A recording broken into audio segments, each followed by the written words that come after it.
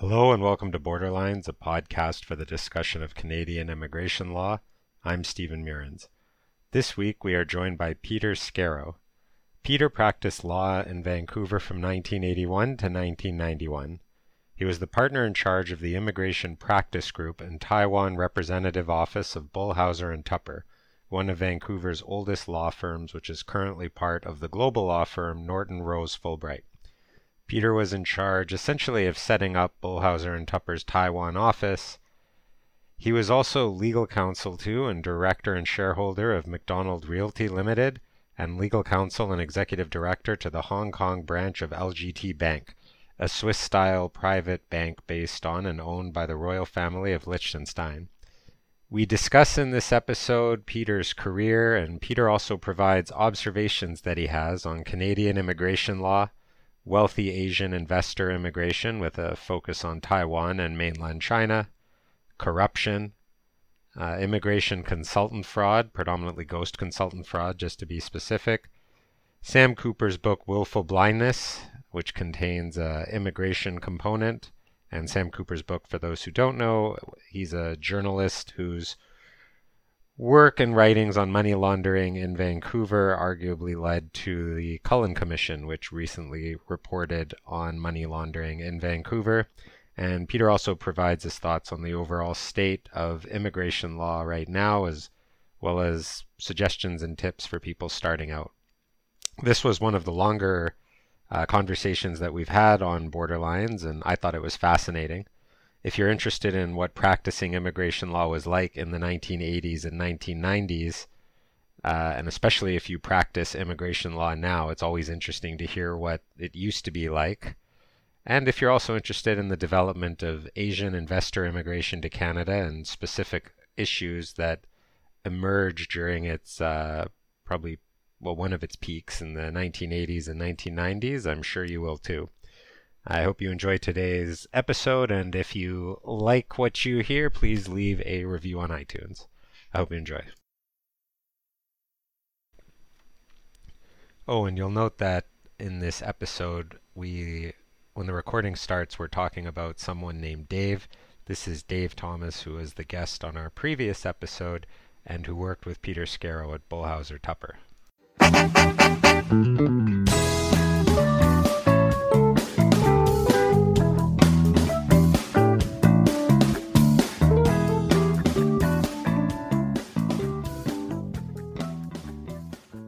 Yeah, so you listened to the Dave Thomas one? I did.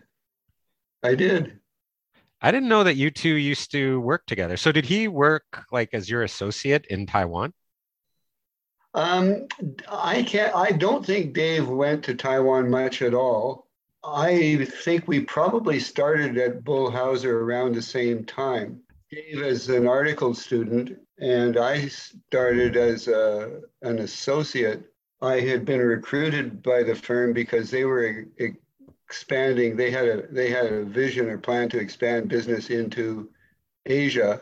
The firm already had an office in Hong Kong, and was planning to set up an office in China. And I was recruited to help them out in Taiwan. And so the guys running the Hong Kong and Shanghai offices were already good personal friends that I'd known for many years. Mason Lowe ran the office in Hong Kong, and we used to work together in the law students legal advice clinic in Chinatown back in the day. So you started at Bullhauser in 81? I started in Bullhauser. I was called to the bar, I guess, I started articling in 81, called to the bar in September of 82. So I guess that makes it almost 40 years ago I was called. So you practiced at the Chinatown clinic. Well, that was just a sort of part-time gig arranged through UBC. There was a legal advice law students free legal advice program. They still have it. I think they do. Yeah, it's pretty wild. Yeah, I don't know much about it now, but I understand that they have a sort of a group of Mandarin-speaking law students who provide free legal advice. What other connections did you have to like Asia that Bullhauser would want you to help lead that initiative? I recall, I studied Chinese language as an undergrad.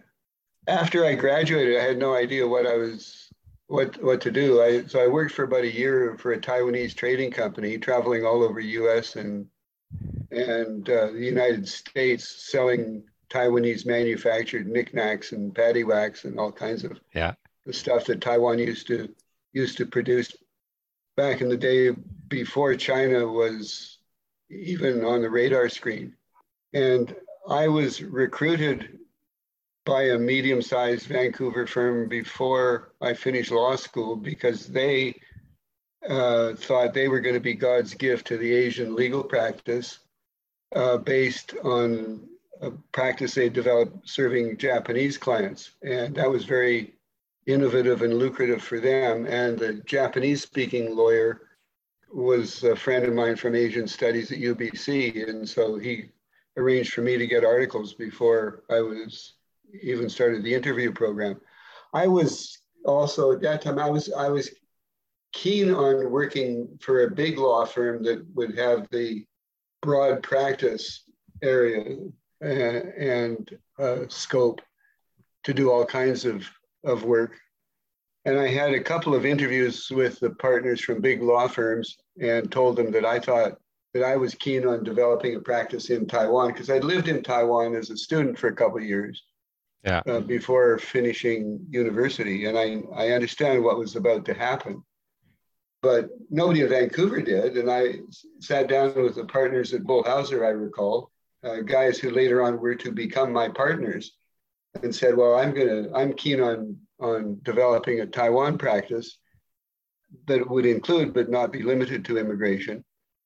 And the three guys, they're 20 years older than I was at the time, or maybe more, sort of looked at me, and it was kind of like talking to fish in a fishbowl. Their mouths were opening and closing, but they thought I was crazy. Like nobody had ever heard of a Taiwan practice. In Japan, Right.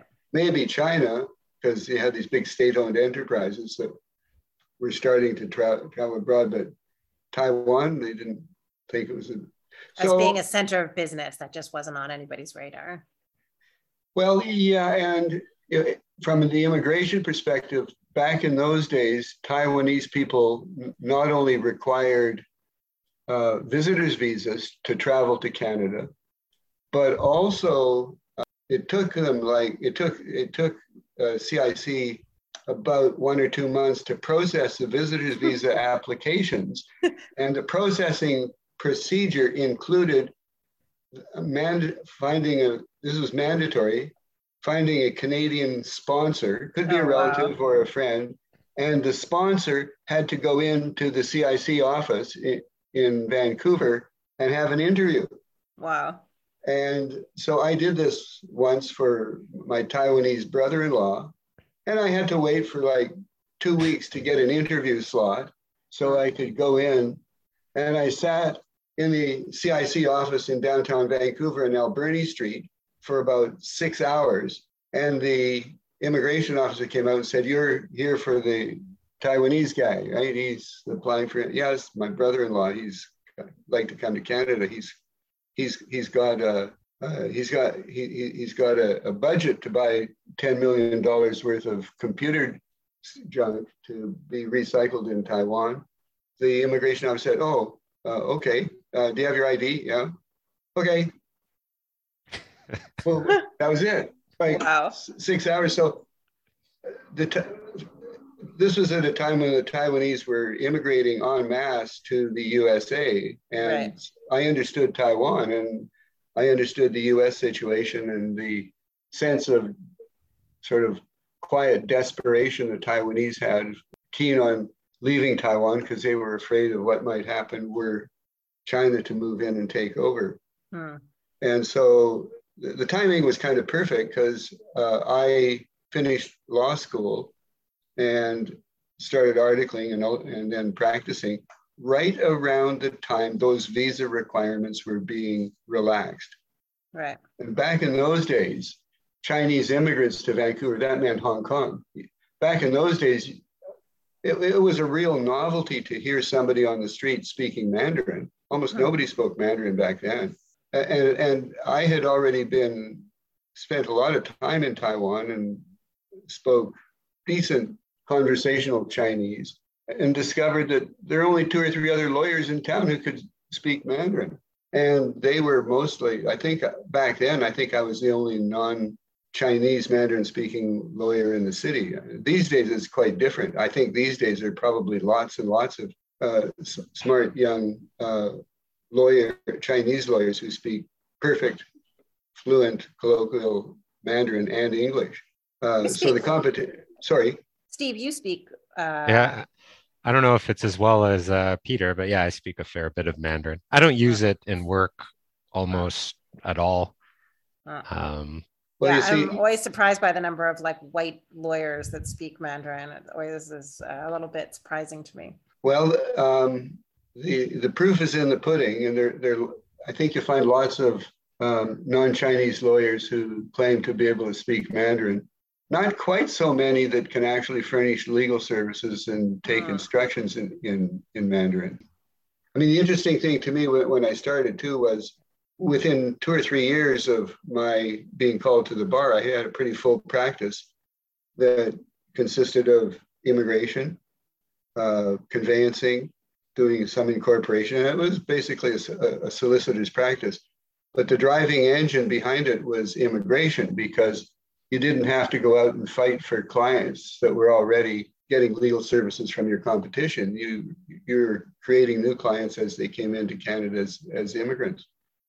So quite a number of differences then versus now. First of all, I think that there was not the immigration consultant presence then that there is today, which I think is a very big difference in terms of the nature of the industry. Yeah. Well, and especially in the Greater China area, and particularly in mainland China. Mm-hmm. That's a whole topic that we might want to focus on a little bit here, because the consultants were really huge, both in Taiwan and mainland China, in a way that they were not in Hong Kong. Those 3 jurisdictions. So and of course, there are the consultants here in Vancouver as well. What program were you at in the 80s were Taiwanese people using to immigrate? Yeah, that's the other big dynamic shift, is that there wasn't really the temporary foreign worker program at all at that stage, was there? I don't even remember it. Yeah. Most of the work I was doing was with folks who were entrepreneurs. I don't think there was any investor program way back then. There was an investor program later on, probably beginning in the mid 80s maybe. And I guess, once the investor program started, that enabled the consultants to systematize things and start doing it in bulk. So there are other lawyers and consultants around. I remember one guy, what was his name? Iqbal Devji. He was a Ismaili, I believe, whom I met at Bull Hauser, and he had sort of branch offices and representatives in about 20 different countries around the world, and he was constantly traveling and getting clients from everywhere. Whereas most of what I did was in one single sort of market area, that area being Greater China for obvious reasons. So what year did you open the Taiwanese office for Bull Hauser? That would have been around 1980, 88, maybe 87, 88. And were you the only lawyer on the ground starting an office in a new continent? No, because Bull Hauser already had offices in Hong Kong and Shanghai. Okay. And so, and there were a couple of other Canadian firms in Hong Kong. Phillips and Weinberg, Eddie Rubin, had an office in Shanghai, in Hong Kong for a long time. Bull Hauser's office in Shanghai was opened by my partner, Clive Ansley, now persona non grata in China. That's a whole other story. Bull Hauser, in a state of typical Canadian confusion, we thought we could go to China and would be God's gift to the Fortune 500 companies that were moving into China. And this was at a time when China's economy was a little bit smaller than the economy of the province of Ontario, just to get a sense of it.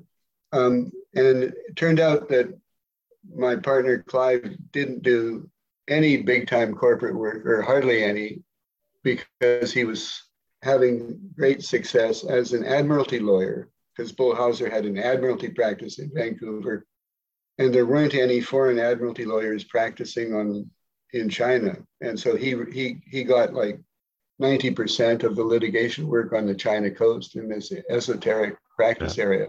Why is he persona non grata in China? There was a little bit of a dust up in China around June 4th, 1989, 3 or 4 years after we set up the office there. You may recall that incident of some note here. It's not really discussed very much in China, even these days.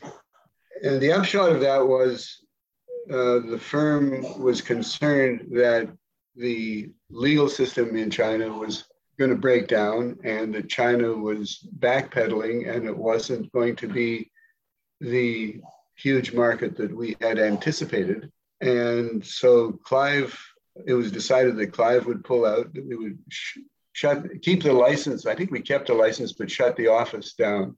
And the Chinese lawyer that had been the backup and the guy who appeared in court, because we didn't actually have a law firm there, we had a consulting firm. That was the legal status of the entity that we had there. And so we retained it. We had been retaining a mainland Chinese admiralty lawyer, and the rumor was that he was going to be in big trouble because some of his political enemies were out to get him. So I think the firm brought him to Canada as a refugee or something. I didn't get involved in that.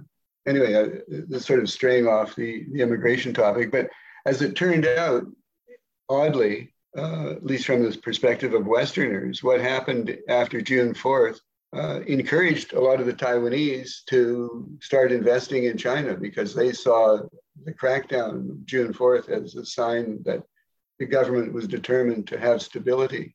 And so that was the beginning of the stage where the Taiwanese manufacturers started to move their labor-intensive manufacturing businesses out of Taiwan and into China. You must have also noticed an uptick in interest on immigrating to Canada. Yeah, it was already pretty strong.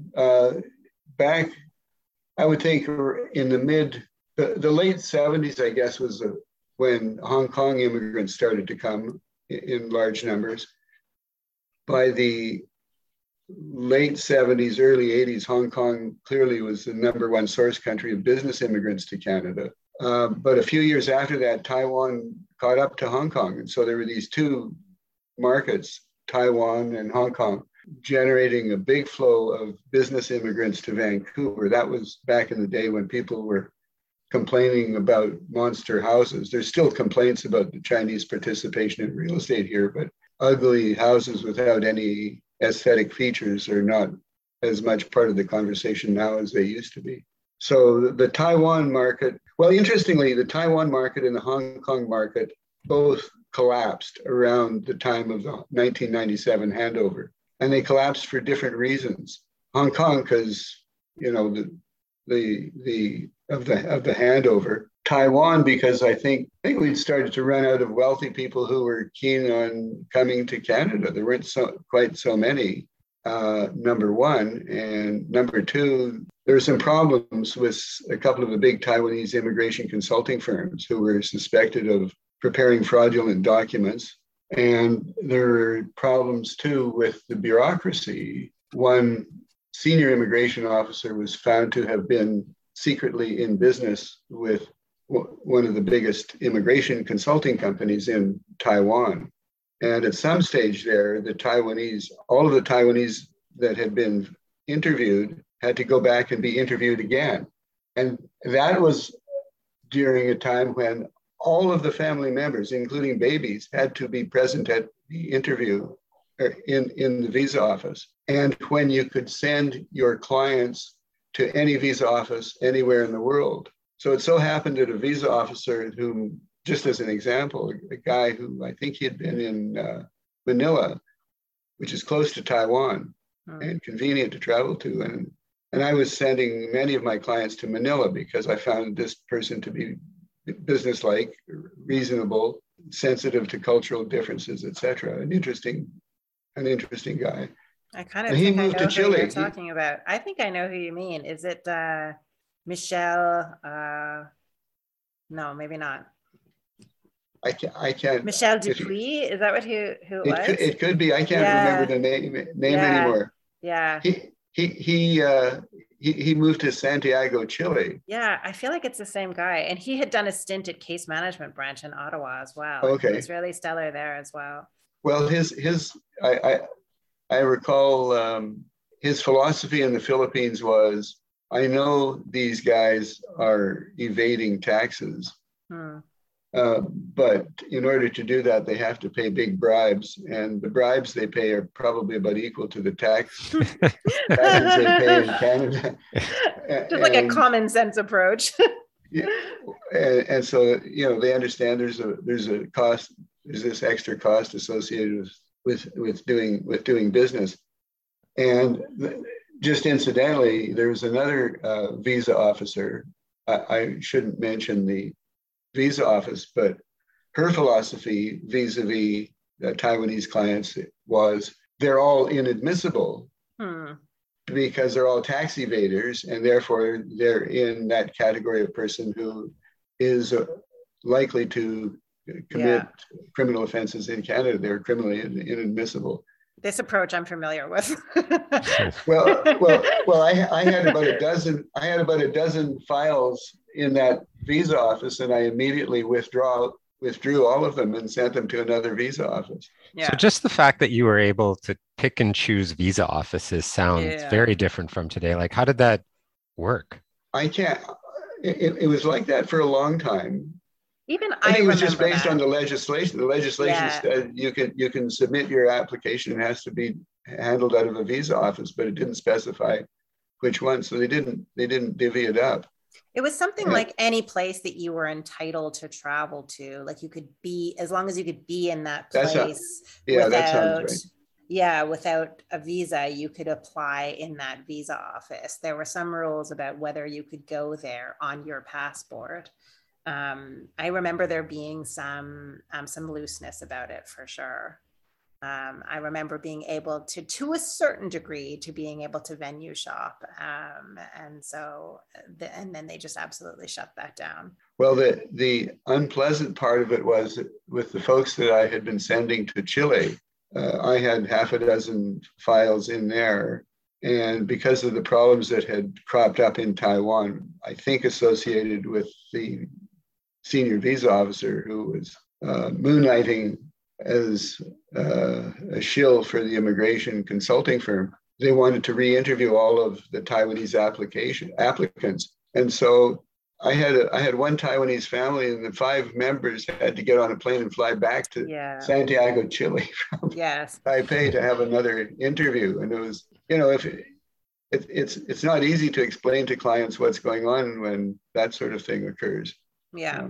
And what did the programs actually look like? Like, you dealt mainly with entrepreneurs, investors as well? Like, how did the programs actually work? I think by then there were entrepreneurs, skilled workers. I think investor program had come out around that time. The original investment amount of the investor program was $150,000. And there were sort of provincial nominee type applications called family businesses. And also there was a retirement category.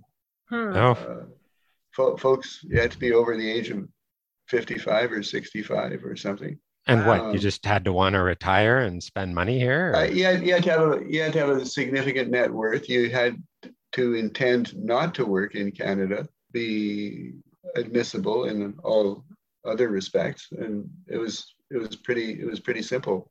That would have been quite popular. That was very popular, and for a while.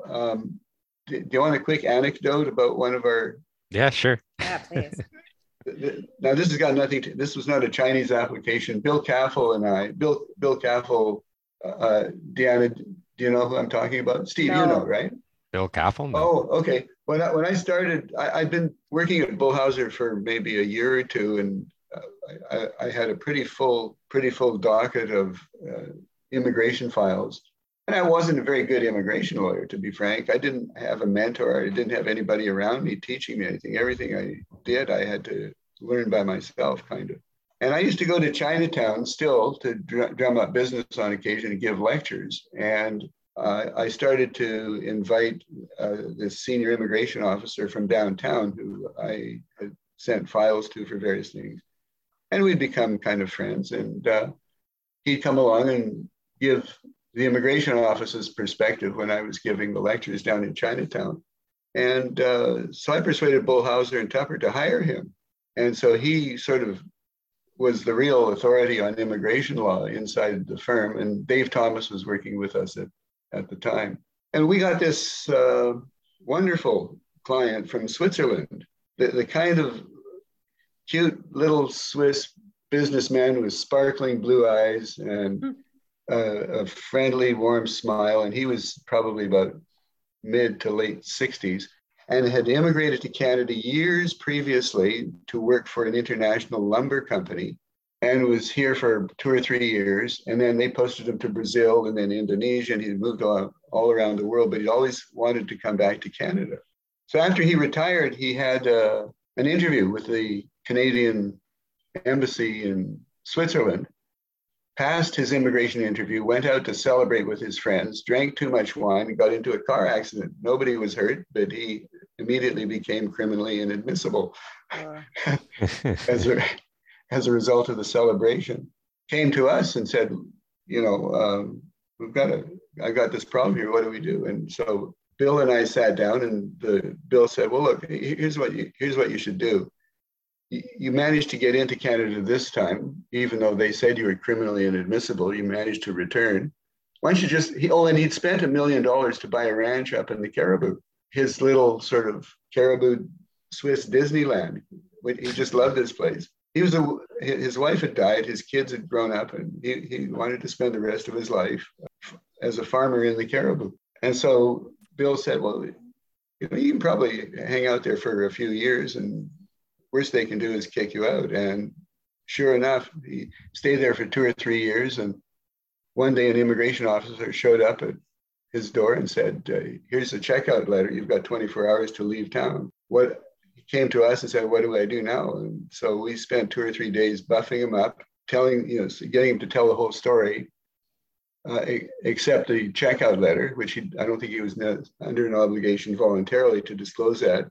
He went to the United States, did a flagpole, came back, and he had a whole album of pictures of his farm in the Caribou and all this kind of stuff, and managed to persuade them at the port of entry that his travels notwithstanding, that he'd always retained an intention to return to Canada and therefore was a returning resident. They went to visit him from the visa office in Kamloops one more time and then phoned us up and said, you beat us. He was admitted at the POE as a returning resident, and that was the decision that had been made, and we can't overturn that decision. So he's back in Canada.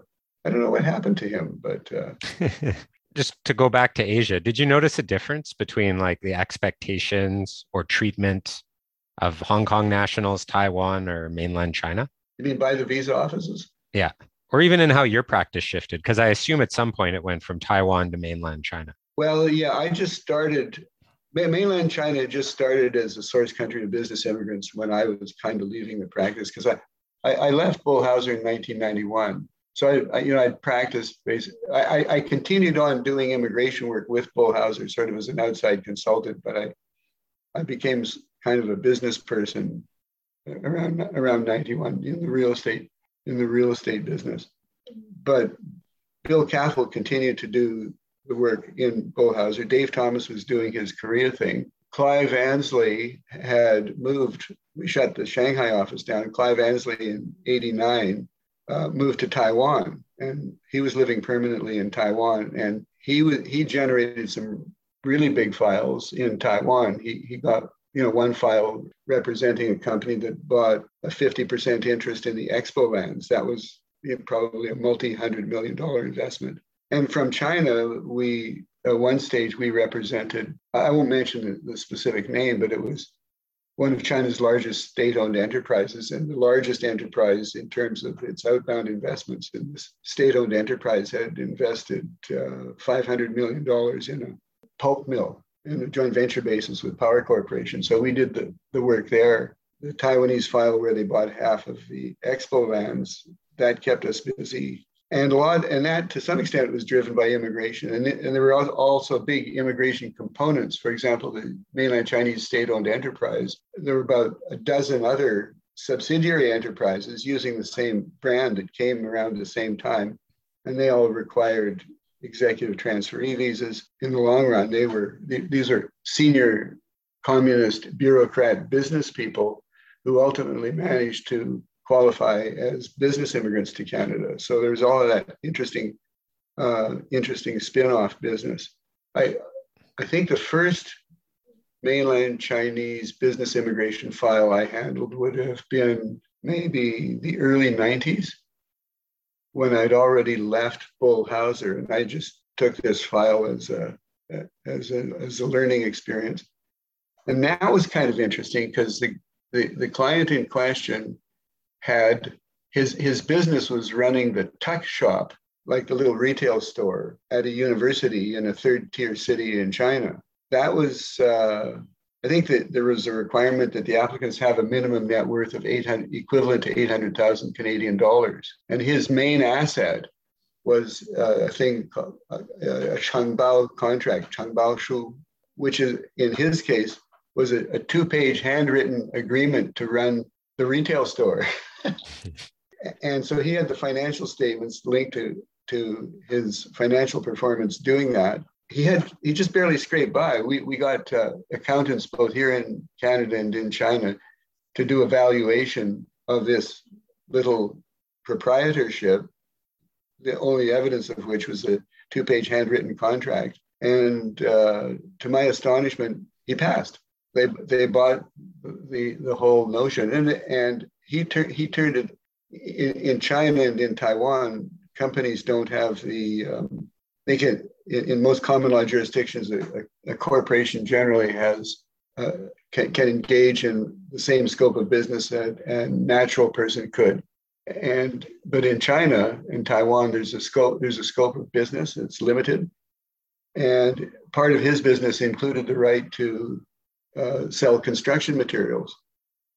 And after he immigrated to Canada, he turned the construction material portion of his business license into a huge enterprise wherein he was the subcontractor to finish the interiors of all of the People's Construction Bank of China branches throughout Manchuria, hundreds of branches.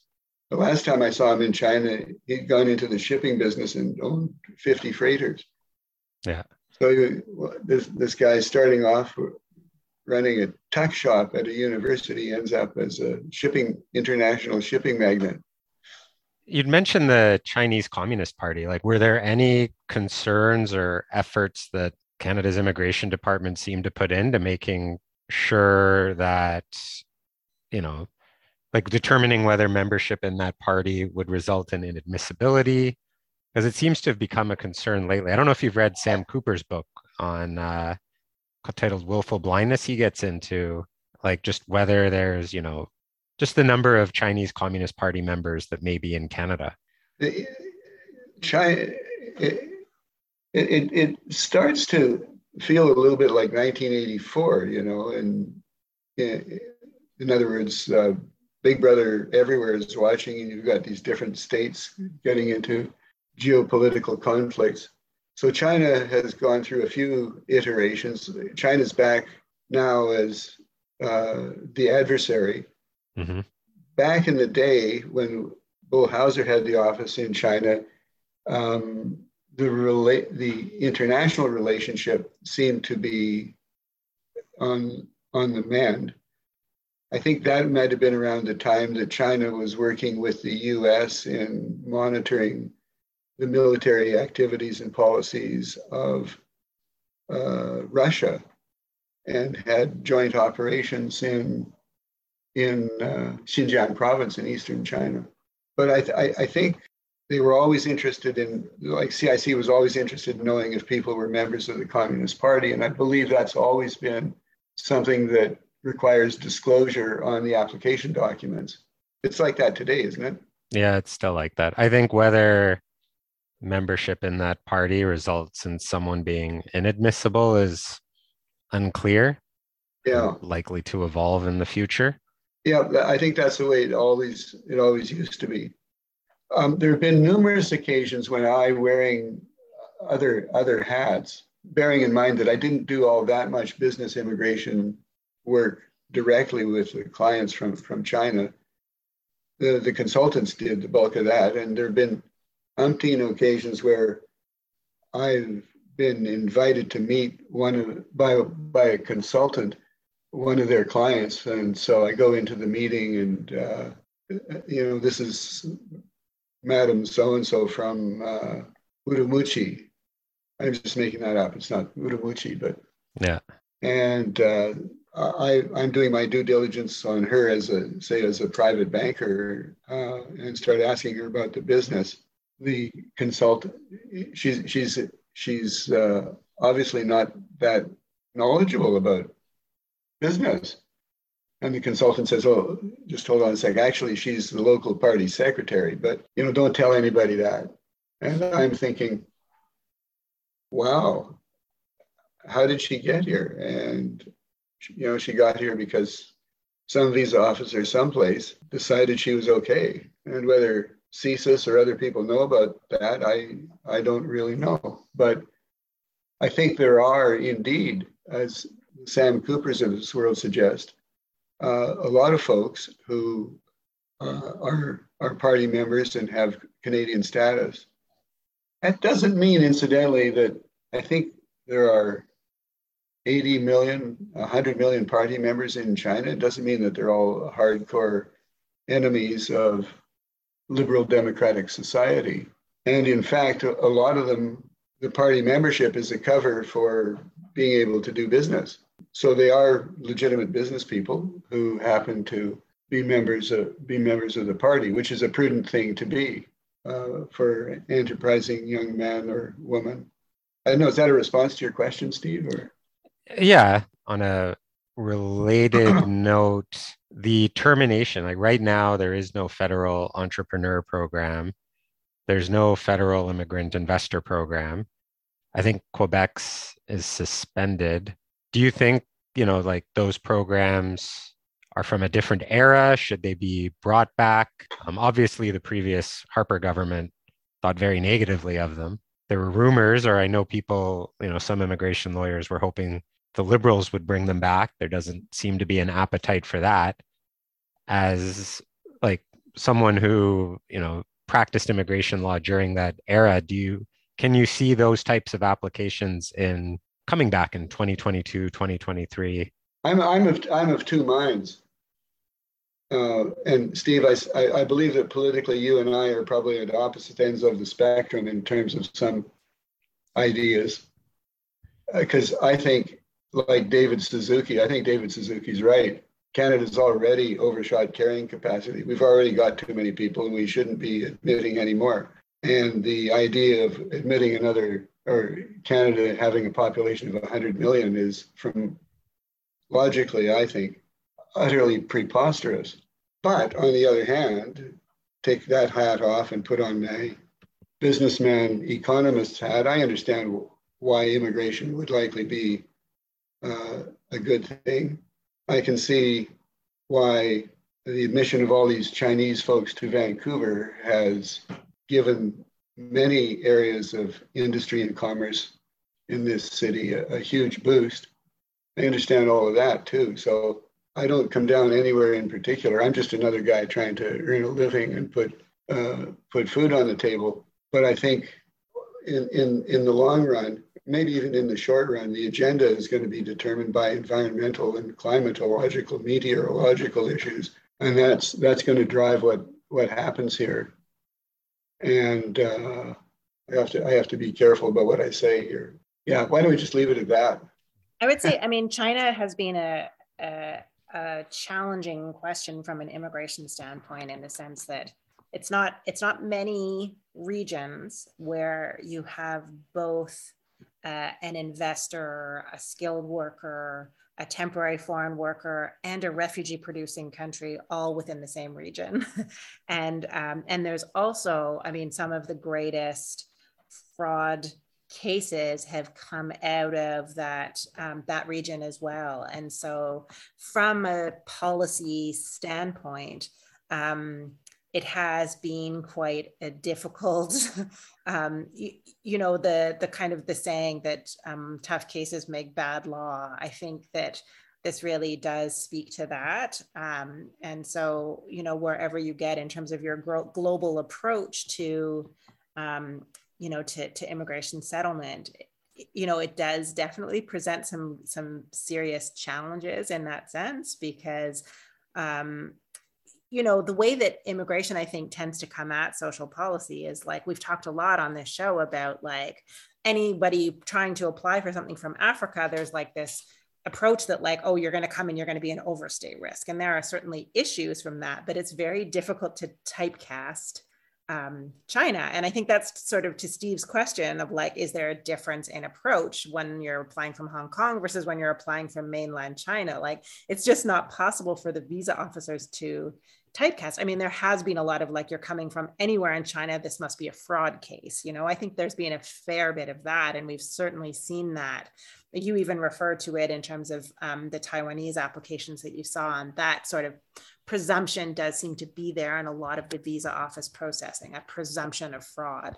But I think, this, like, again, it's just, there's a lot coming at people, because I think particularly right now, a lot of people, there's a lot of, like, it's not like a lot of countries where the main drivers are uniform within a particular population. The drivers that are bringing people to Canada from China, whether you're talking about mainland China, Hong Kong, Taiwan, like, they're so diverse that it's not a homogeneous population in that sense.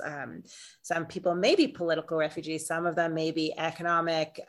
Some of them are basically coming here in order to create a landing space for children, but actually know that they'll be able to earn more back in China. And so there's just all of these different things that I think have made for a very mixed up immigration policy. And that has ended up, I don't know. I don't know if either of you have any reaction to those just being my comments about, that confusion in terms of what has caused the sort of cacophony of different policies that have come out of that region.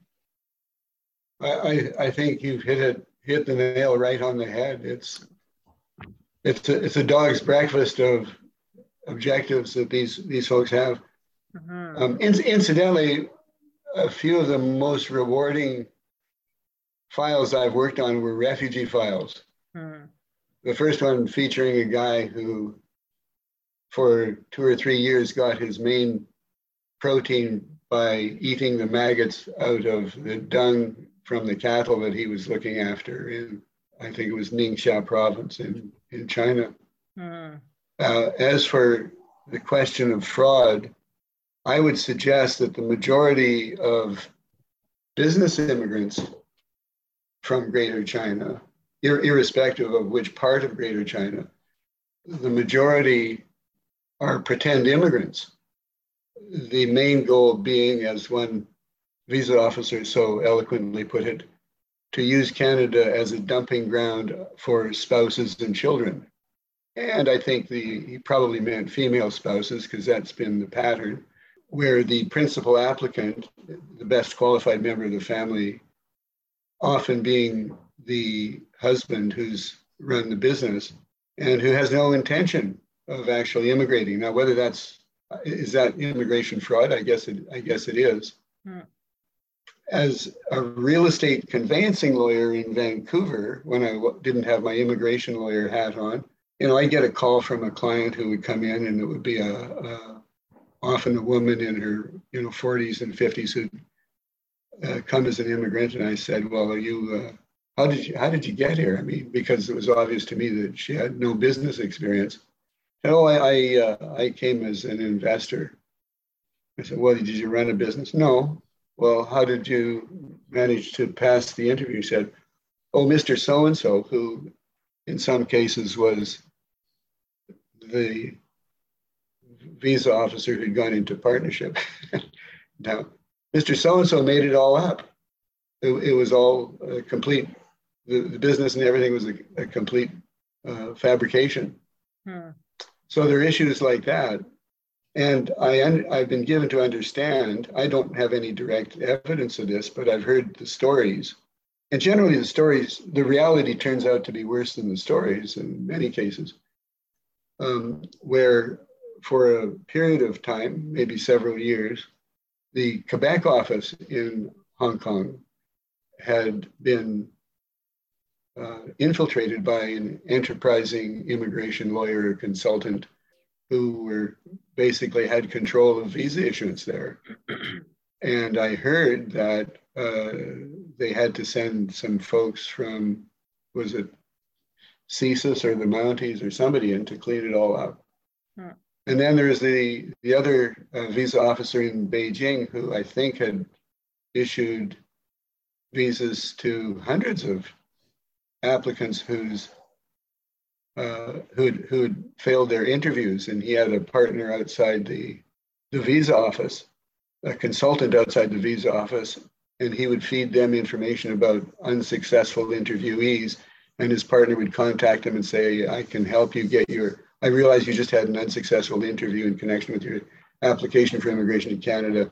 I know I got a way to take care of this, and it'll cost you X number of dollars. And when that was discovered, he disappeared, and wow. That was the end of that. And so there were times when I, as an immigration practitioner, was thinking, I'm not really sure whether my clients' applications are being decided by a government official who's actually secretly my competitor. Do you understand what I'm saying? Yeah, I gotcha. Well, I haven't done I don't do any business immigration in terms of we're bringing in the initial applicants, but I have dealt a lot of those families that were brought in by the absent principal applicant. And many of them have they've grown up here, they've established themselves, and while the absentee parent might be gone, like Canada's the only home they've ever known. And so, in terms of being able to try and maintain status for those family members, that's where I have seen some of the other side of this, and those cases can be quite compassionate. And so, again, this just goes into the quagmire of why this policy can be very challenging. Now they've pretty much ended the entrepreneur and investor avenues to come into Canada, but there's still this very long legacy of these dependents who have come in as part of these legacy programs that those are challenging. Well, I think now when we talk about well, I guess this applies generally to applicants irrespective of the country of origin, but a lot of our future immigrants, I sense, are going to be drawn from the pool of young people who come here as foreign students. Is that fair? Sort of. I mean, it's hard to say. For economic migrants, yeah. Yeah, I mean, it's very hard to know right now with the way that Express Entry is running. I feel like we're in a bit of a I don't know exactly where Express Entry is going. They've stopped it for a long period of time. They've reopened it right now, but the score is so high that pretty much you need employer support from within Canada in order to get an invitation to apply for permanent residency. So whether that's going to be the young people who are doing that, or whether or not it's going to be more established in the labor market kind of skilled workers, I'm not really sure. But the cutoff mark on the first Express Entry draw was at 557 or something like that, wasn't it, Steve? And so to me, that's going to be invariably people that have some sort of employer support or an employer specific work permit, almost exclusively, but it's going to be hard to get there without that. So does that mean, allow me to speculate for a minute because I'm not really involved in the process anymore, but um, the one of the criteria will be work experience in Canada. Mm-hmm. Yeah. And is there then a little cottage industry in the community of consultants wherein the applicants are paying consultants or employers to find them jobs? Yeah, it's yeah. For sure. I don't know what percent it is, but it definitely is an issue. Yeah. And the thing about it is that students who get postgraduate work permits, they get the year of Canadian work experience and they get points for that, but they don't get any points for arranged employment because they're doing that work on an open permit. So it's whether or not that score is going to be high enough to get them over that mark. It might be that they need to get either an employer-specific work permit or a provincial nomination in order to beat, unless the score comes down. But the problem is there's such a backlog of people in the queue that have accumulated over the last year because there were people just like throwing themselves into the pool, waiting for the draws to begin again, that there's like, something like 200,000 people just sitting in the express entry pool. I think there's about 50,000 of them above 450 points, so it's they're going to need a real good solid score in order to be able to get an invite. And so it pushes the envelope in terms of what they require in order to get there. Well, again, here some anecdotal observations. I lived on Vancouver Island recently for about 4 years. I would say about 80% of the young folks employed in service industries in Victoria, ones that I encountered at least, were immigrants. Many of them from China, probably even more from India. And I found most of them to be intelligent, competent, presentable, hardworking young folks who, for the most part, seemed intent on being real immigrants. So yeah, I think the emphasis on Canadian work experience is leading to a big decrease in the number of people who come here and just go back.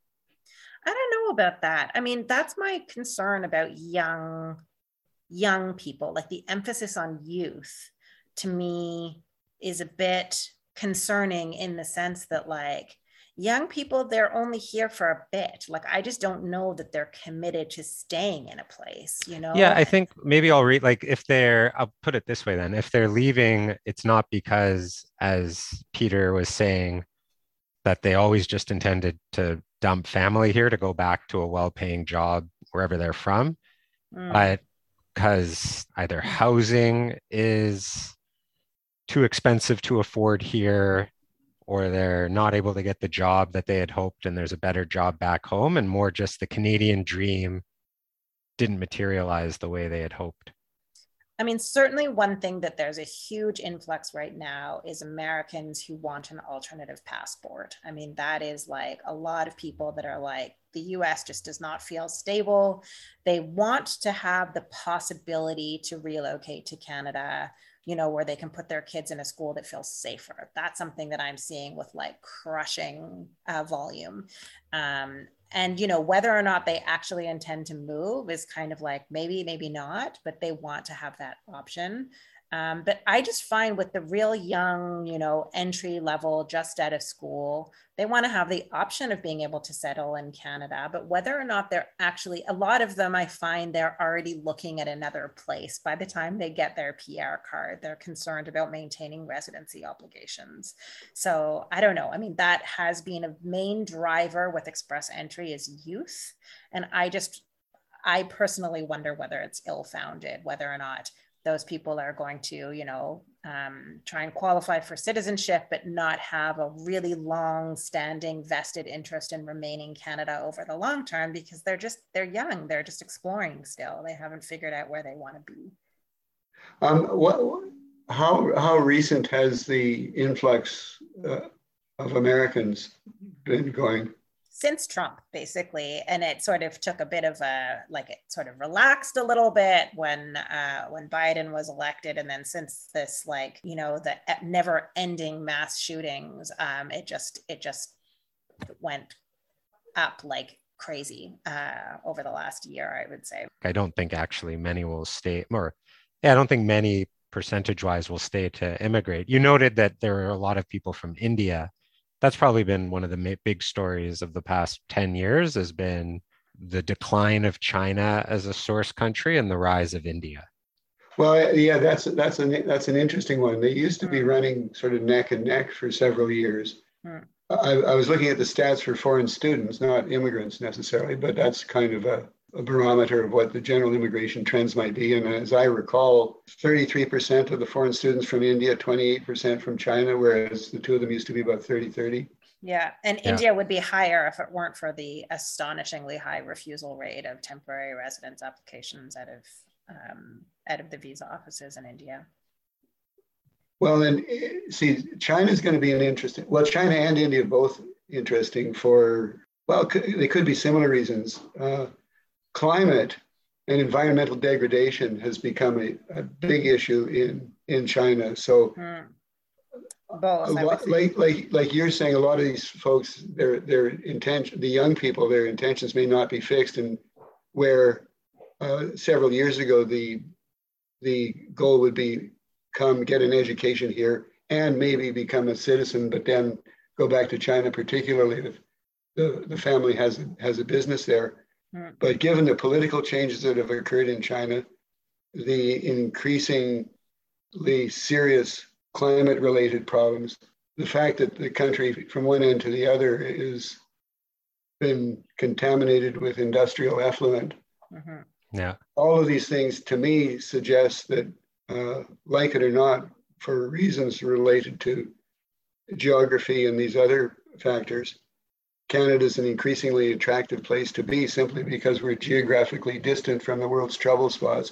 We have a small population with a vast area, and places for people to move in the long run, like Baffin Island, if it gets really bad. And I was just watching the news out of Europe this morning. I was so shaken by that I wasn't sure whether I wanted to talk to you guys. Yeah, no, it's astonishing. In terms of those numbers, I pulled up some stats. So you can see just the different trends in terms of number of new permanent residents by country of citizenship. So just looking at 2015 and 2019, you have China go from 19,000 to 30,000. India go from 40,000 to 86,000. Wow. And the Philippines dropped from number one at 51,000 to 28,000, which... Well, I imagine that has a lot to do with the total disappearance of the caregiver programs. Yeah. I mean, we were talking about consultants a bit earlier. I had a theory that part of the decline was that if you looked at the Indian immigration consultant market, it seemed to consist of people whose business model was to try to attract as many people as they could as possible into whatever program fit. Whereas for mainland China, it was predominantly people who were trying to get investors and large commissions that those investor files provided. And there was not the same expertise or focus on other programs, such that when those programs were terminated, just the immigration consulting market was behind what the consultants who focused on India were doing. I don't know, you mentioned that you had experience with the mainland Chinese immigration consulting business, what you saw. Well, another anecdote, back around the year 2000, when I was at a very advanced age, commencing a career as a private banker, my territory was China and Taiwan from a base in Hong Kong. And I would do cold calling. I'd look at the newspaper back in the day when people read newspapers, and look for immigration consultants and just cold call them. And I met a group of young people who were just starting out in their immigration consulting business, very modest business enterprise, etc. Right now, they have probably 10 or 20 offices in China, offices around the world. They employ several hundred people. They approached me a couple of years ago asking if I would agree to be their solicitor of record for purposes of submitting the immigration applications, particularly their investor category applications. This was at a time when the kickbacks from the banks on the investor category were about $100,000 per client. I said, well, how many investors are you guys doing these days anyway? And they said, well, it's probably about 100 to 150 a year. I thought, wow, those are big volumes. What do you propose to pay me? This is when I was still a member of the Law Society. So they said, well, we'll pay you $45 per client. And I said, well, that's a lot of work. You're doing a lot of paperwork. You have to do a bit of due diligence, have to meet the clients. No, you don't understand. You don't really have to do anything at all. You just have to appear as this solicitor of record. In fact, you don't even have to sign it yourself. We can get somebody else to sign for you if you give us permission. And I thought, well, that doesn't sound like the greatest deal. Thanks a lot, but no, I don't think we'll go for that. But they're getting paid $100,000 commission on, say, 100 applications. Do the math on that, and then assume you're able to run that kind of business for 3 or 4 years at the very least. And then assume that you're making an equal, if not much greater amount of money on American EB-5s, together with investor programs, esoteric ones like buying people passports from St. Kitts, Nevis, etc. So these folks now, I think, the principles of the business, they sort of moved away from immigration. I think they have their own hedge fund, and I would think, just doing the basic math on it, they're probably, I don't know, they probably made at least $100 million, I would think. I think that your point, though, Steve, about that the demand for that work and the way that the business model worked, I think the same could be said of the consultants from the Philippines, where they were very, very much focused on caregiver programming. And when those programs really went the way of the dodo, the LMIA-based work permit to caregivers abroad, the LCP, all that kind of stuff, it really hit them hard because, the options just dried up. Yeah. Did you I was trying to look up the name to see if there'd been charges or anything about the visa officer moonlighting as a consultant in Taiwan. Did you know a lawyer named Martin Pillsmaker? I never met him, but I certainly know who you're talking about and what happened to Martin Pillsmaker at the end. It was a very sad case. I can't figure out what he did. So there's a bunch of articles that say his business model, as I understand it, and incidentally, I mean, he was working with a big white shoe Toronto law firm. I think, wasn't he? You check that out. It's kind of interesting. It's the sort of firm, as I recall, that Canadian prime ministers go to after they've finished their political careers. Yeah.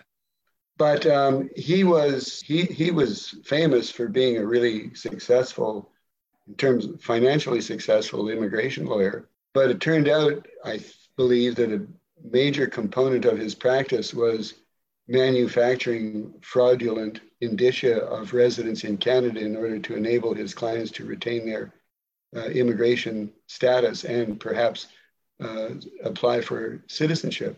That's the same business model, I think, that was being adhered to by Sunny Wang, the Chinese consultant out of Richmond, who was engaged in industrial scale immigration fraud. So is Martin Pillsmaker, I believe, committed suicide. Yeah, it said, I'm just reading these articles that so the articles were vague on what he did, but it just said it was a massive immigration scandal in the 80s involving an immigration lawyer, who committed suicide facing 50 immigration charges. So it was fake residency documents, similar to... I think so, yeah. Well, I mean, there may have been other stuff. My recollection from the news reports was that CIC got clued in because 50 or 60 recent immigrants who shared the same address, a modest condo in downtown Toronto, turned out to be owned by his secretary or something. Yeah. Going back to Sam Cooper in his book, he strongly insinuates in a lot of cover your ass type language, but strongly insinuates that in the late 80s, organized crime may have infiltrated the visa office in Hong Kong. Was that ever a rumor at the time? Or I don't know. I don't know about that. Yeah, I don't know about that. It wouldn't surprise me. And other strange stuff has happened. Remember the Chinese smuggler, Mr. Lai, who was in Canada illegally for 5 or 6 years, and the government finally managed to deport him to China. Do you remember that?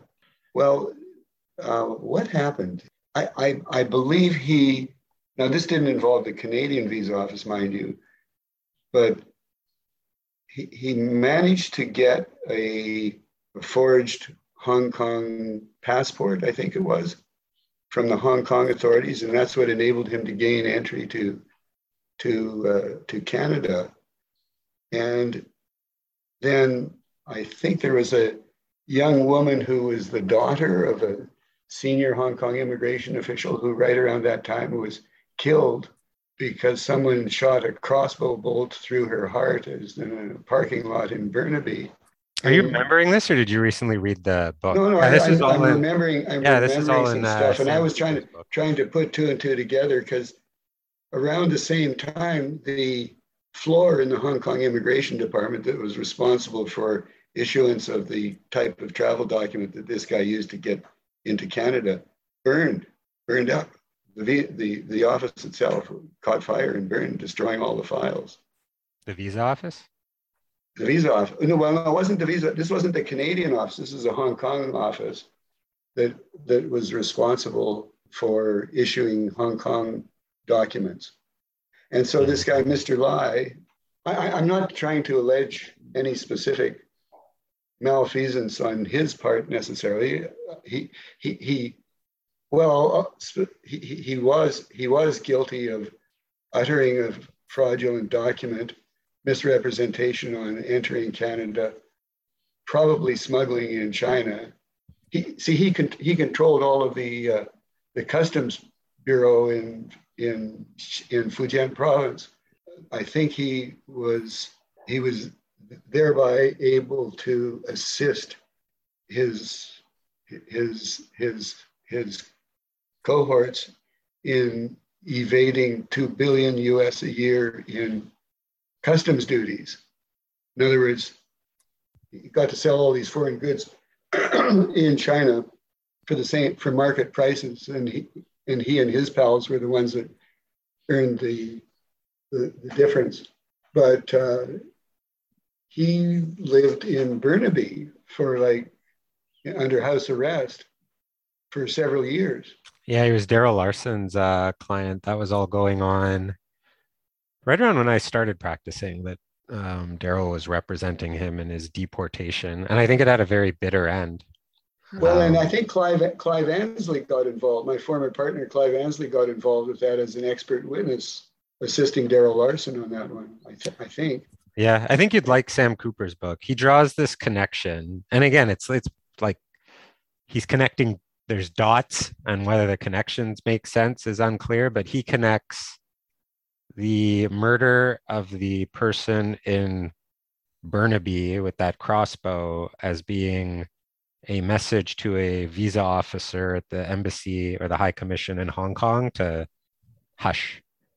And again, whether there's substance, he writes it's an interesting book to read, but he tries to make a lot of connections that may or may not be there. It's just interesting that you had focused on or remembered the same stories that he writes about in his book. Have you read the book, Deanna? Maybe because I read the book. Yeah, it's an interesting set of problems. The movement of wealthy Chinese immigrants. One of the Kind of as an aside, one of the interesting issues is connected to tax. I think it was revealed some years ago now that your average live-in caregiver was paying more taxes than your average business immigrant from China or from most other jurisdictions. And the reason for that is it's hinted that the Chinese or the wealthy business immigrants were evading taxes. And in my opinion, most of them were not paying taxes, and they were not evading either because they were not immigrants. They were tie broken back into China by the tax treaty. They never became tax residents. They may have become immigrants, but weren't tax residents of Canada because they were tax residents of China. And that remains the case. And I think to the extent that the principal applicants or the people with the money are remaining abroad, and particularly if they're doing so in a treaty country like China or Taiwan and Hong Kong now, because it used to be that Taiwan and Hong Kong were not treaty countries, and so it was possible simultaneously for a person to be a tax resident of both jurisdictions. But if you rely on the treaty, then you're either one or the other. You don't get to pick. It depends on the factual circumstances of your lifestyle and the connections with the two jurisdictions. So switching gears for a sec, you knew Dave Thomas. I still know Dave Thomas. You still know Dave Thomas. It's going to be a bit of a weird question, but is it safe to say that he wanted to replicate what you were doing in Taiwan and Korea? Maybe. And back in the day, Korea was also a big thing. But it was quite different from Taiwan because in Korea, all of the immigrants, or at least as I understand it, all of the business immigrants had to submit their applications through one of 4 or 5 private industry but government licensed agencies. And so if you wanted to do, as a Canadian immigration lawyer, you wanted to do immigration from Korea, you had to have a relationship with one of those 4 consulting companies. And a handsome young man like Dave was easy to develop relationships in a place like Korea, I think. And Dave's son has been studying in Korea for like 4 years now. I think he said he just got his MBA. So did you, at the time, did you give him tips? Or he also mentioned that he thought that it was easier to develop an immigration practice outside of a big firm. I don't know if you felt similar, or I don't know.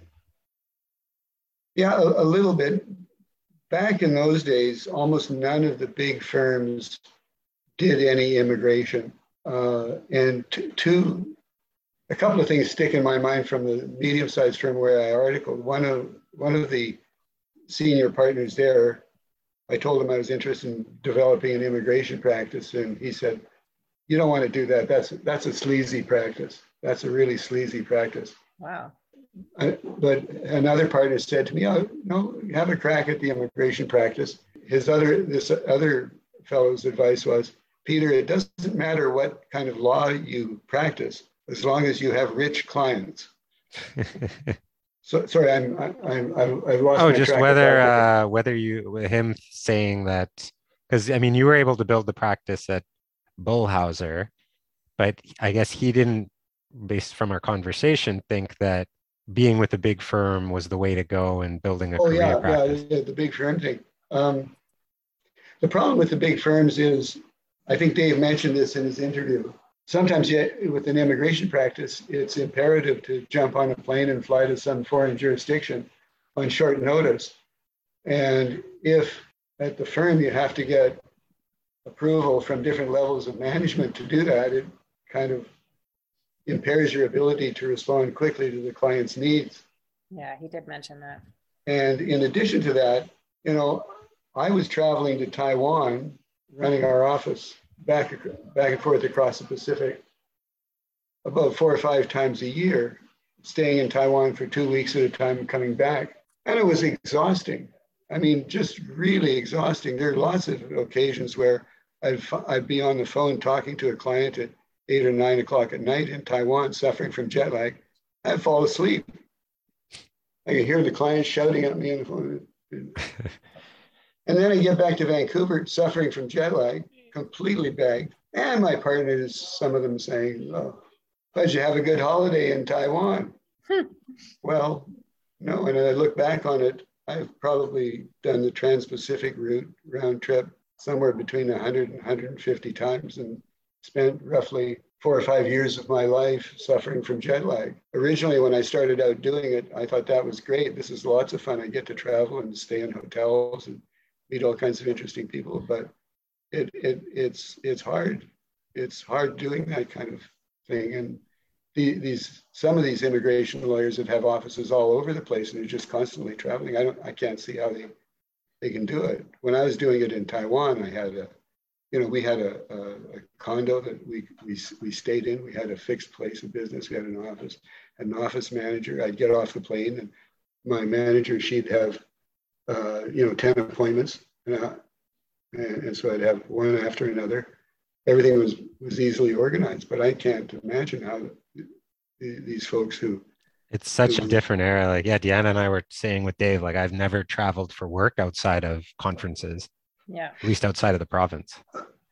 Well, you see, the in Taiwan, at least, in the few applications I did in China, was kind of the same thing. Unlike the consultants, I insisted on visiting all of my clients at their offices, and I went to their factories, and I would usually spend the better part of a day just going over their whole story.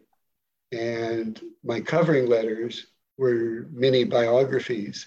And for me, it was a really edifying process to meet these fascinating people who had done all kinds of amazing things and to see the fruit of what they had developed over often the course of decades. The stories were just astonishing. And I learned, a whole lot. And I once asked my manager and CAFL, I said, do I really need to do this for the covering letters, you guys? Do you think this is helping? And they said, yeah, that's the best part of it, because this helps us distinguish our files from other folks who are just kind of ticking the boxes and submitting documentation. I don't know if that makes any difference these days. I mean, the message I've gotten through litigation from the Department of Justice has sometimes been, don't try to avoid putting important information in the cover letter because it might not be read in the mass of documents that visa officers have to quickly flip through. Did you also, the other thing, did you know Dennis as well? I do know Dennis, and I've known Dennis for many years. And in fact, we went on a business trip together to Brazil and Argentina. I wearing my hat as a private banker and he as a Canadian immigration lawyer, together with 3 Spanish-speaking accountants from Vancouver. Yeah. That's a whole other story. But I like Dennis and enjoyed being on the road with him. It was a lot of fun.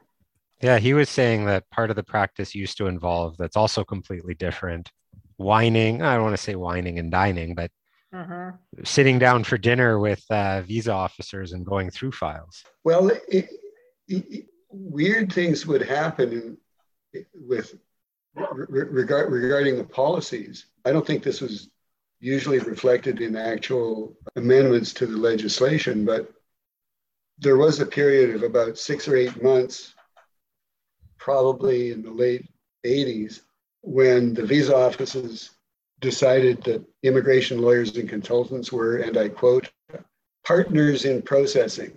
And what had been an adversarial relationship, briefly, temporarily, transformed into a cooperative partnership relationship.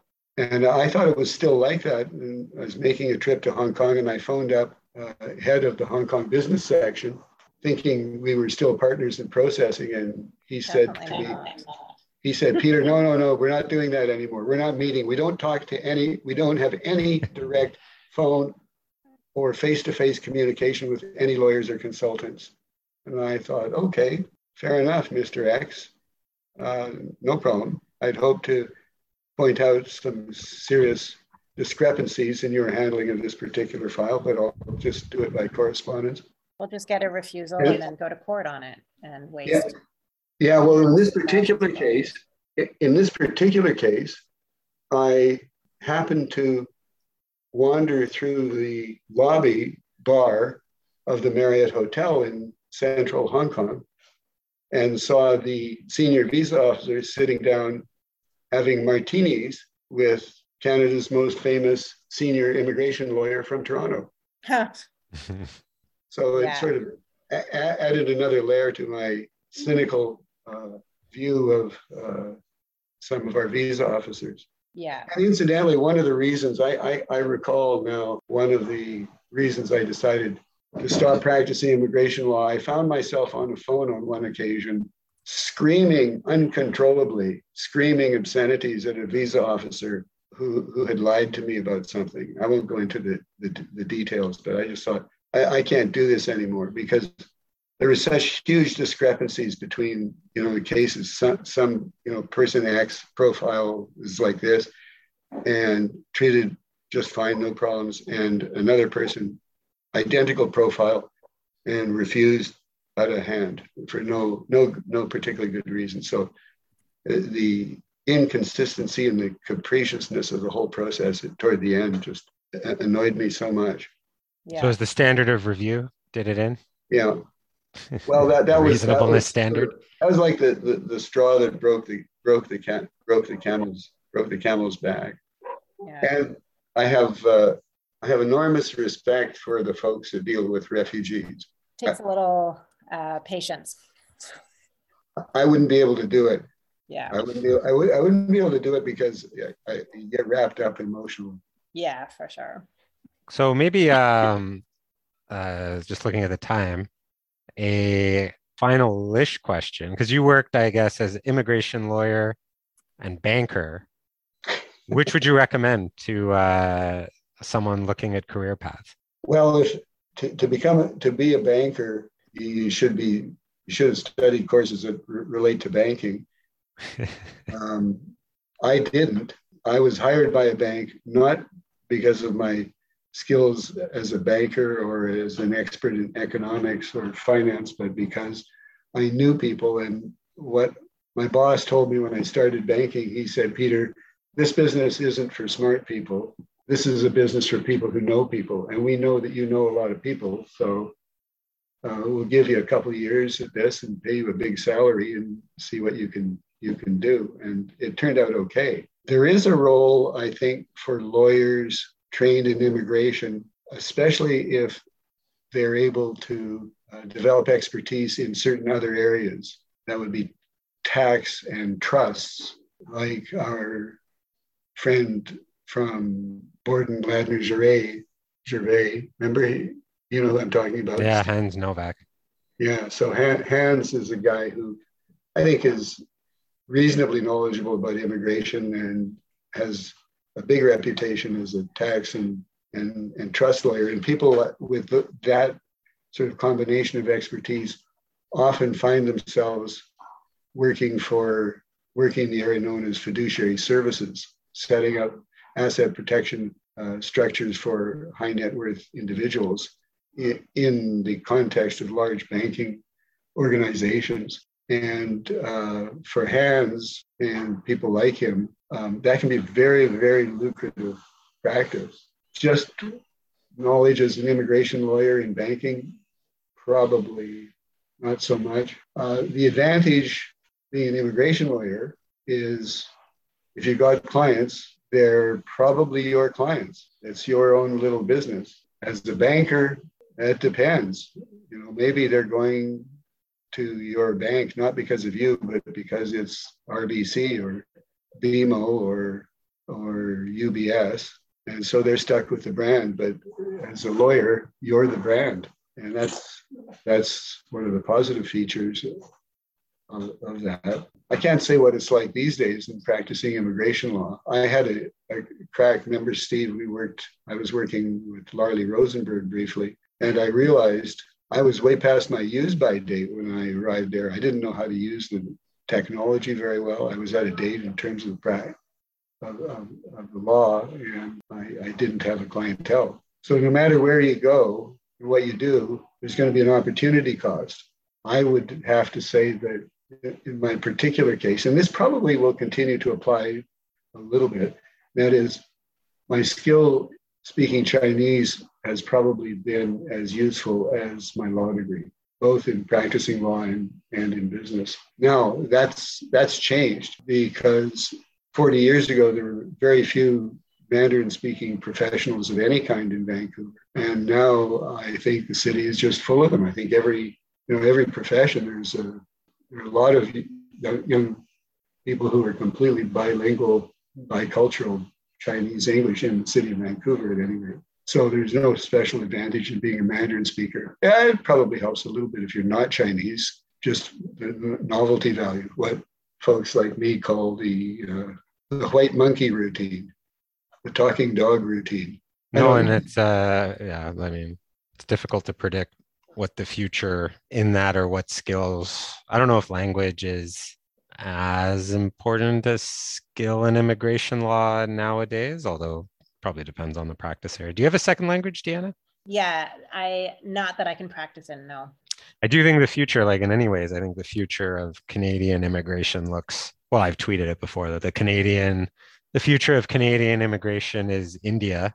Although I tweeted this morning that the largest like as far as backlogs of TRV applications in so there's just a snapshot on July 8, 2021.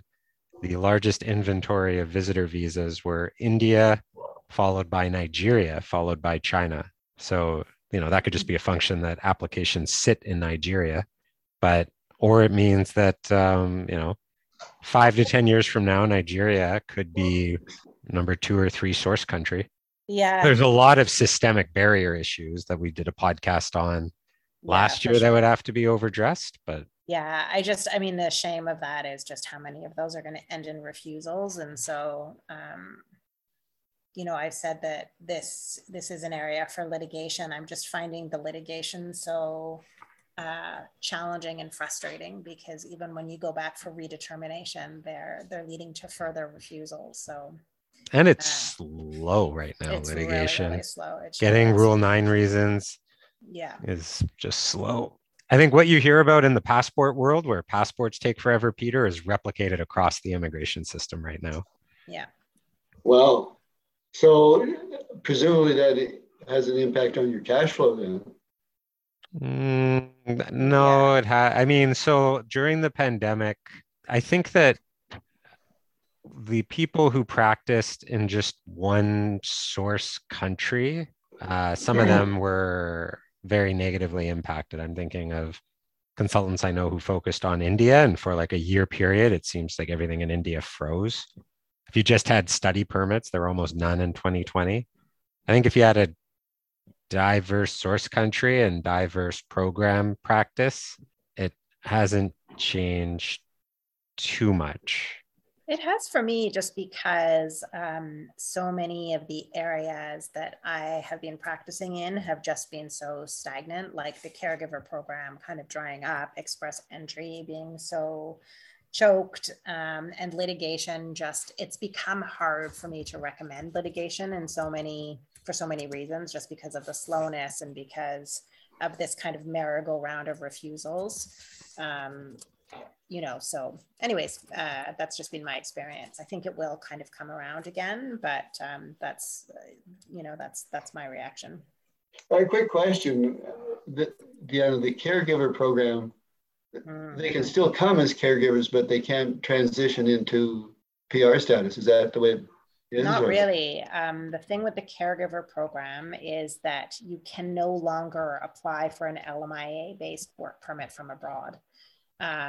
So the only way to apply for the caregiver program is to apply for permanent residence from the outset. And that new pilot program has been in existence since June 2019. And in my own practice, I do a lot of these. I haven't received a single approval of a work permit for a person abroad or for permanent residency since that program launched in 2019. The way I describe it, Peter, so the new program is you can come as a permanent resident, you just can't come as a permanent resident. Exactly, that's it. Yeah, they just don't process them. Straight out of Catch 22. Oh yeah, it's like they're killing it like invisibly. What and why is that? I really don't know. I think that they first, and the other part of this issue is that they have put a quota on the program. So childcare providers, it's 2,175 per year. And so and then the same for elder care, persons with disabilities. And so they capped out the childcare providers within 2 weeks of the year. And so no further applications. And that quota is shared by people who are in Canada on work permits and are trying to regularize their status, and those who are trying to get in. So if you've missed the quota for the year, you can't even apply for permanent residency, even if you've already finished your 24 months. Like it's a complete gong show.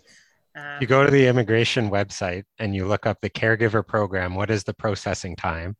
It will say no processing time available.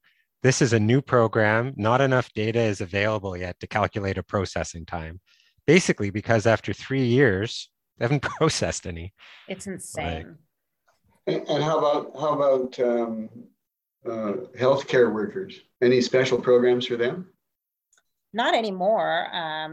They would have to apply as provincial nominees or express entry, assuming that they get a score high enough. But since the TR to PR program was ended, there's been nothing special for them unless through one of the provincial nominee programs. Yeah, there was briefly, it was like a capped, if you're a refugee claimant and you work in healthcare, right. There's a lot of niche programs right now. There's even a program if you're an out of status construction worker in the Greater Toronto area. There's a program for that. Not if you're out of status and a construction worker in Vancouver, but if you just happen to be in Toronto, there's a program. I'm thinking back to the days when I was traveling a lot in China, and I'd walk into the office of some big immigration consulting company in Shanghai, say, and discover that the aggregate knowledge that existed within their office was more than the aggregate knowledge of any other individuals I could find, either immigration lawyers or immigration officers, because they would get information about all of the programs, provincial nominee programs, investor programs, entrepreneur programs, live-in caregiver. They would have it all aggregated. They were doing such big volumes. And I thought, wow, these people have a broader, more comprehensive overview of our system than anybody in the system. And then you have, a new minister coming along every 2 years. And after he ceases to be the minister and doesn't get reelected next time, he emerges as an immigration consultant. Now I think a lot of the program selection, there's some consulting firms and law firms that just someone fills out a questionnaire and it automatically populates which programs they may qualify for. But I mean, the big change now though is that the biggest programs are just like express entry, where you just fill out an online questionnaire and the system picks you. Yeah. So it brings to mind another topic, which is the propensity of some of the consultants to very cynically decide that they'll make money from the process, knowing there will not be a positive result. I had dinner last night with somebody who basically said her consultant friend, that's a business model. She collects $10,000 for the application, doesn't make any promises, says there's going to be another $50,000 that's payable on success.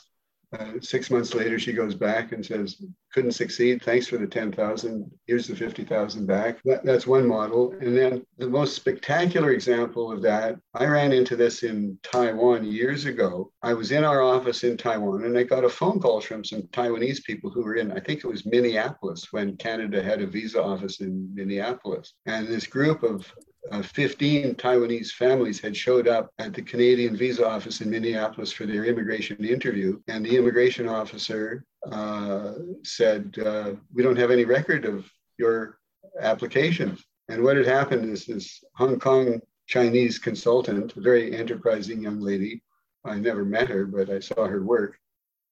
Her MO was to get a bunch of go to Taiwan, get a bunch of retainers from people in some small town in Taiwan, tell them they were applying under the investor category, submit an application to the visa office. So there would be the beginning of an application submitted, but not a perfected set of documents. And then she would forge an interview letter.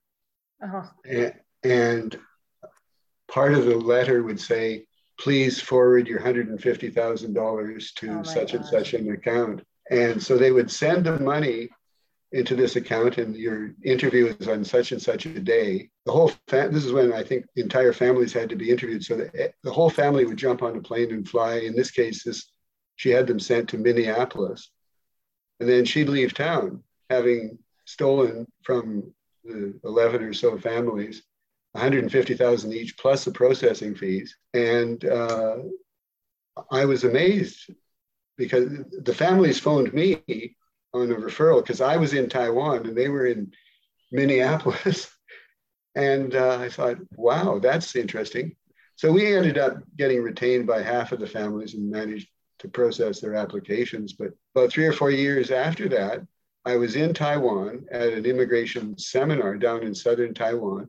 And one of those clients whom he had been cheated by this woman went to this immigration symposium, and there were different people standing up and giving presentations. And this guy stood up. I couldn't remember him, but he stood up and gave me a testimonial. He said, I was ripped off by a consultant. My friend Peter here processed the application, all succeeded. And I thought, wow, well, thanks very much for that. I appreciate it. And afterwards, he came up to me and he said, by the way, that woman who cheated us all, I said, yeah. He said, well, she's here. She's giving a presentation right now. Oh, my goodness. She's still ripping people off. And I said, well, did you get your money back? Did you sue her? He said, no, I didn't sue her. I just did it the old-fashioned way. I got some friends with baseball bats. But then years after that, like fast forward 10 years, and I was a private banker in Hong Kong, and a couple came into my office, and they had been victimized by the same woman from mainland China. She was still doing this, and I was thinking, every instance she's probably squirreling away $1 million or so because the letters, it was all the same thing, a forged letter of interview letter together with the direction to remit the money to her own bank account somewhere. Anyway. Yeah. I've seen a whole lot of these kinds of scenarios in my day.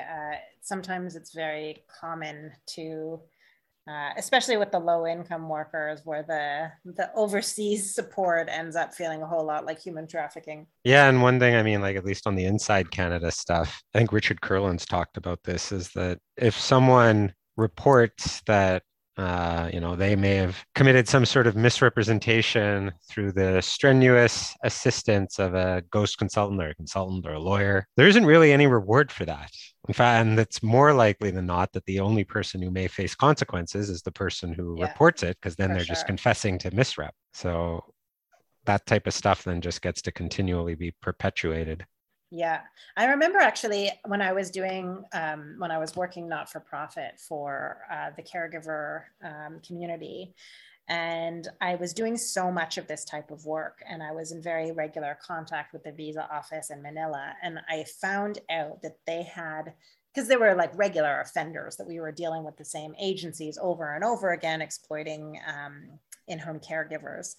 And I learned that there was a stack of files on the desk at the visa office of agencies that were repeatedly being told that they were charging $10,000 and $15,000, bogus job offers, caregivers having been assaulted and abused by their employers and all of this sort of thing. And there was just there was nothing happening, and the workers were still being, stopped at the port of entry on their arrival into Canada and being found inadmissible for misrepresentation, because when they called the employer, it turned out to be a bogus job, and they would still be sending them back, and it was driving me absolutely crazy at the time. But it's not my world right now, but it was always astonishing to me that it was the workers that were taking it in the chin and being sent back with these huge debts and these big problems. So I don't imagine any of that has really changed.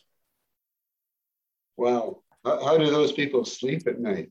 Yeah. Oh, that's, yeah. Well, it was very nice. I think it was a very interesting conversation. We covered a lot of very diverse subjects.